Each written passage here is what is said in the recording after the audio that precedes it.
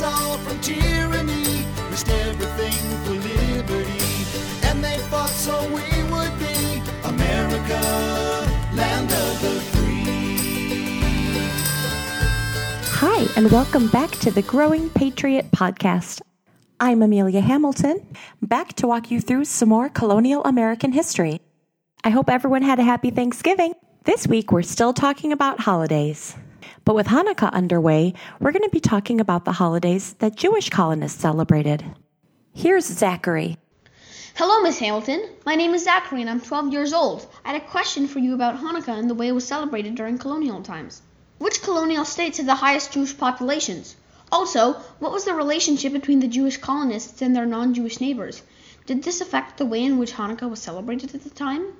Finally, how differently was Hanukkah celebrated in the colonies than it is now? Thanks! Those are such good questions. Not only are they going to tell us a lot about the Jewish holidays, but they'll tell us a lot about American culture at the time. We've talked in other episodes about how important religion was, and this will add another really important piece to that puzzle. So thank you for such good questions, Zachary. Should we just dive right in? I think so too.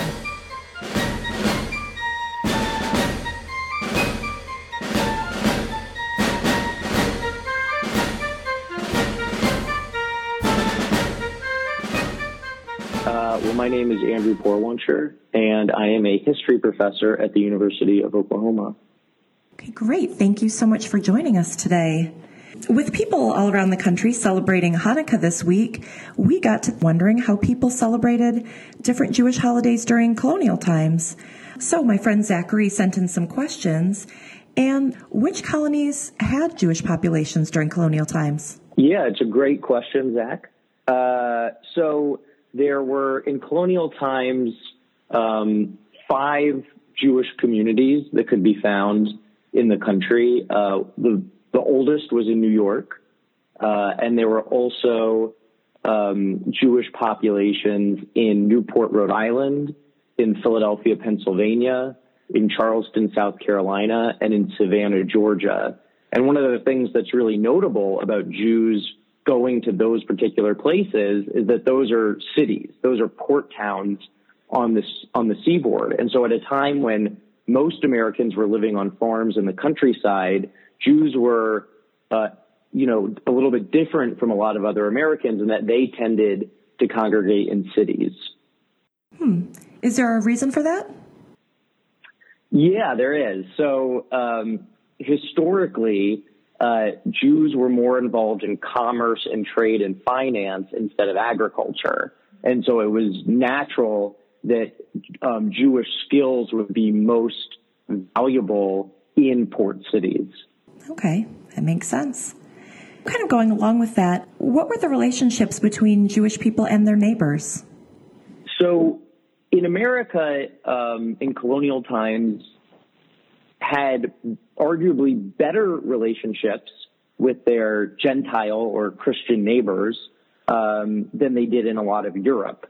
And so in Europe, Jews oftentimes would live in Jewish ghettos. And there were places in Europe where Jews would actually locked into their own Jewish districts at night. And even in cities where the restrictions on Jews were not quite as severe as that, Jews still, tended to live apart from the rest of the population. If you look at the American Jewish experience in colonial times, Jews did tend to live near each other because they needed to be walking distance to a local synagogue. But we don't see quite the same level of segregation, particularly in Newport, Rhode Island. We have records that suggest that Jews were living side by side alongside Christian neighbors. But it is also important to understand, on the other hand, that America was not as tolerant a place in the 1700s as it is today, and there was still discrimination and prejudice against Jews. So did that affect the way people were able to celebrate religious holidays? There are instances of Jewish cemeteries being desecrated or Jewish synagogues being vandalized. I would not say it was a common occurrence, in colonial times. But Jews, for the most part, enjoyed pretty high degree of religious liberty, and for the most part, were free to celebrate their holidays without interference. That's great to hear. So Zachary had asked how differently Hanukkah was celebrated, and when you and I talked about that before the episode, it sounds like it was very different. Yes. Well, so Hanukkah historically has not been a major Jewish holiday. It was really one of the more minor holidays. And in fact, I have not come across a single primary source from the colonial era in America of anyone even mentioning Hanukkah. Hanukkah really starts to become more popular in the 19th and into the 20th century. And that coincides with Christmas becoming an ever more important holiday for Christians. And Hanukkah became a way for American Jews to be a part of wintertime celebrations in their own right. And so Jewish holidays like Rosh Hashanah, the Jewish New Year, and Yom Kippur, the day where Jews atone for their sins, today are still the most important Jewish holidays. And in colonial times, were certainly the most important Jewish holidays. And we can find references in the primary sources from colonial times to Yom Kippur and Rosh Hashanah. Were those celebrated differently in colonial times? Yeah, as far as we know, there are a lot of striking similarities. One of the differences between the Jewish American experience today versus colonial times is you have a wider range of the kinds of religious observance that we see. So, for instance, there are Orthodox Jews where the service might be strictly in Hebrew, and there might be a Reform Jewish synagogue where the service is largely in English. And you don't have quite as wide a range of different kinds of Jewish denominations in colonial times. And so that might be one difference. And another difference, which might be interesting to your listeners, is that a lot of the Jews who settled early America were not from Eastern Europe. And so the style of prayer was in this, what's known as the Sephardic style, which refers to Jews from Spain and Portugal. And in colonial times, in the New York synagogue, they would actually say a prayer in Spanish for King George III. But once the revolution started, that was a habit that they kicked. And as for non-religious holidays, would Jews celebrate those with their non-Jewish neighbors?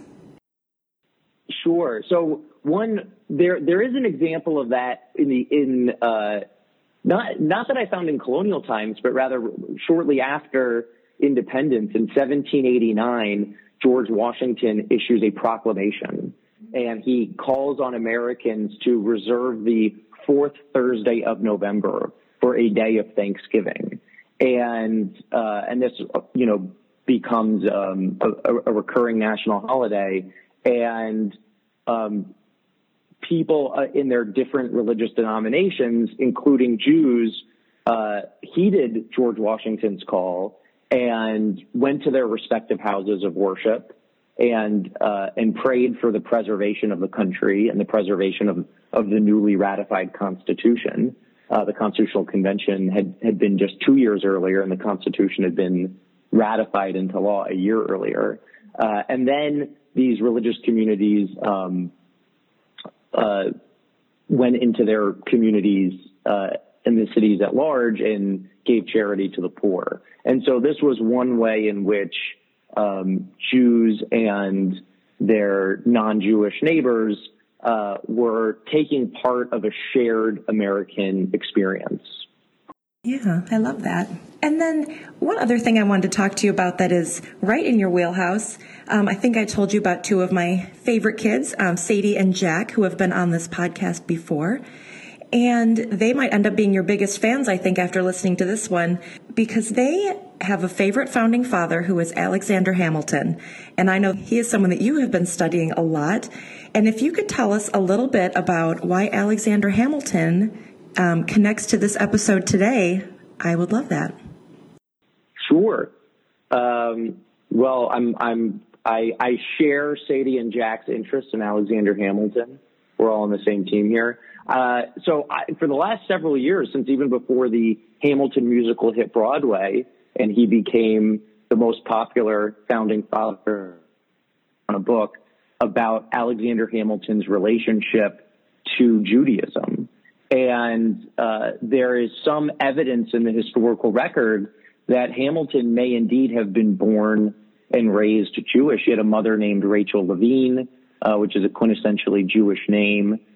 She was not born Jewish, but she may have converted to Judaism to marry a Jewish merchant in the Caribbean named Johann Levine.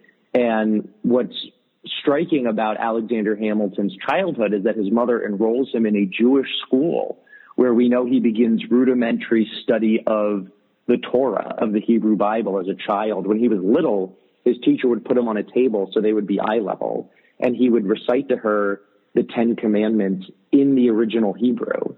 And what's so interesting about this is that we can't find any recorded instance of a Christian child attending a Jewish school anywhere in the world at this time. And so the fact that Alexander Hamilton went to a Jewish school is compelling evidence that the local Jewish community likely considered him to be one of their own. And although Alexander Hamilton, in leaving behind the Caribbean, left behind any Jewish identity he might have had, and he certainly presents himself as a Christian in his adult life in America, Hamilton develops closer ties to the American Jewish community than any other founding father. How so? Well, so this takes a variety of forms. So Hamilton attends King's College, what gets renamed Columbia after the war in New York. And in his capacity as an alumnus of Columbia, Hamilton changes the charter so that the office of the college presidency is open to people of all religious backgrounds. And Hamilton is also involved with putting the first Jew on the board of an American college. In his capacity as a lawyer, he becomes a legal advocate for nearly every prominent Jewish member of New York City. And Hamilton is also collaborating with Jewish merchants and financiers in creating the modern American financial system. That's what I love about history. It's centuries later, and there are still so many things to learn. Absolutely. Absolutely. Well, thank you so much for taking the time to walk us through this today. I really appreciate it. Sure. My pleasure. Thank you for having me.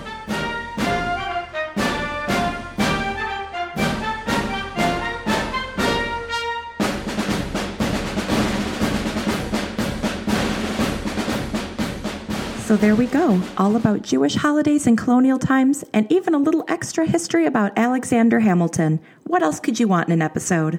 I'm wishing all of my Jewish listeners a very happy Hanukkah, and we will see everyone next week.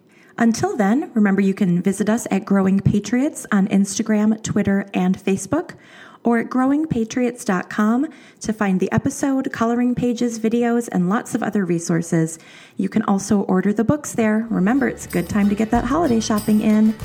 Until next week, see you then. They freed us all from tyranny, risked everything for liberty, and they fought so we would be America, land of the free. America, land of the free.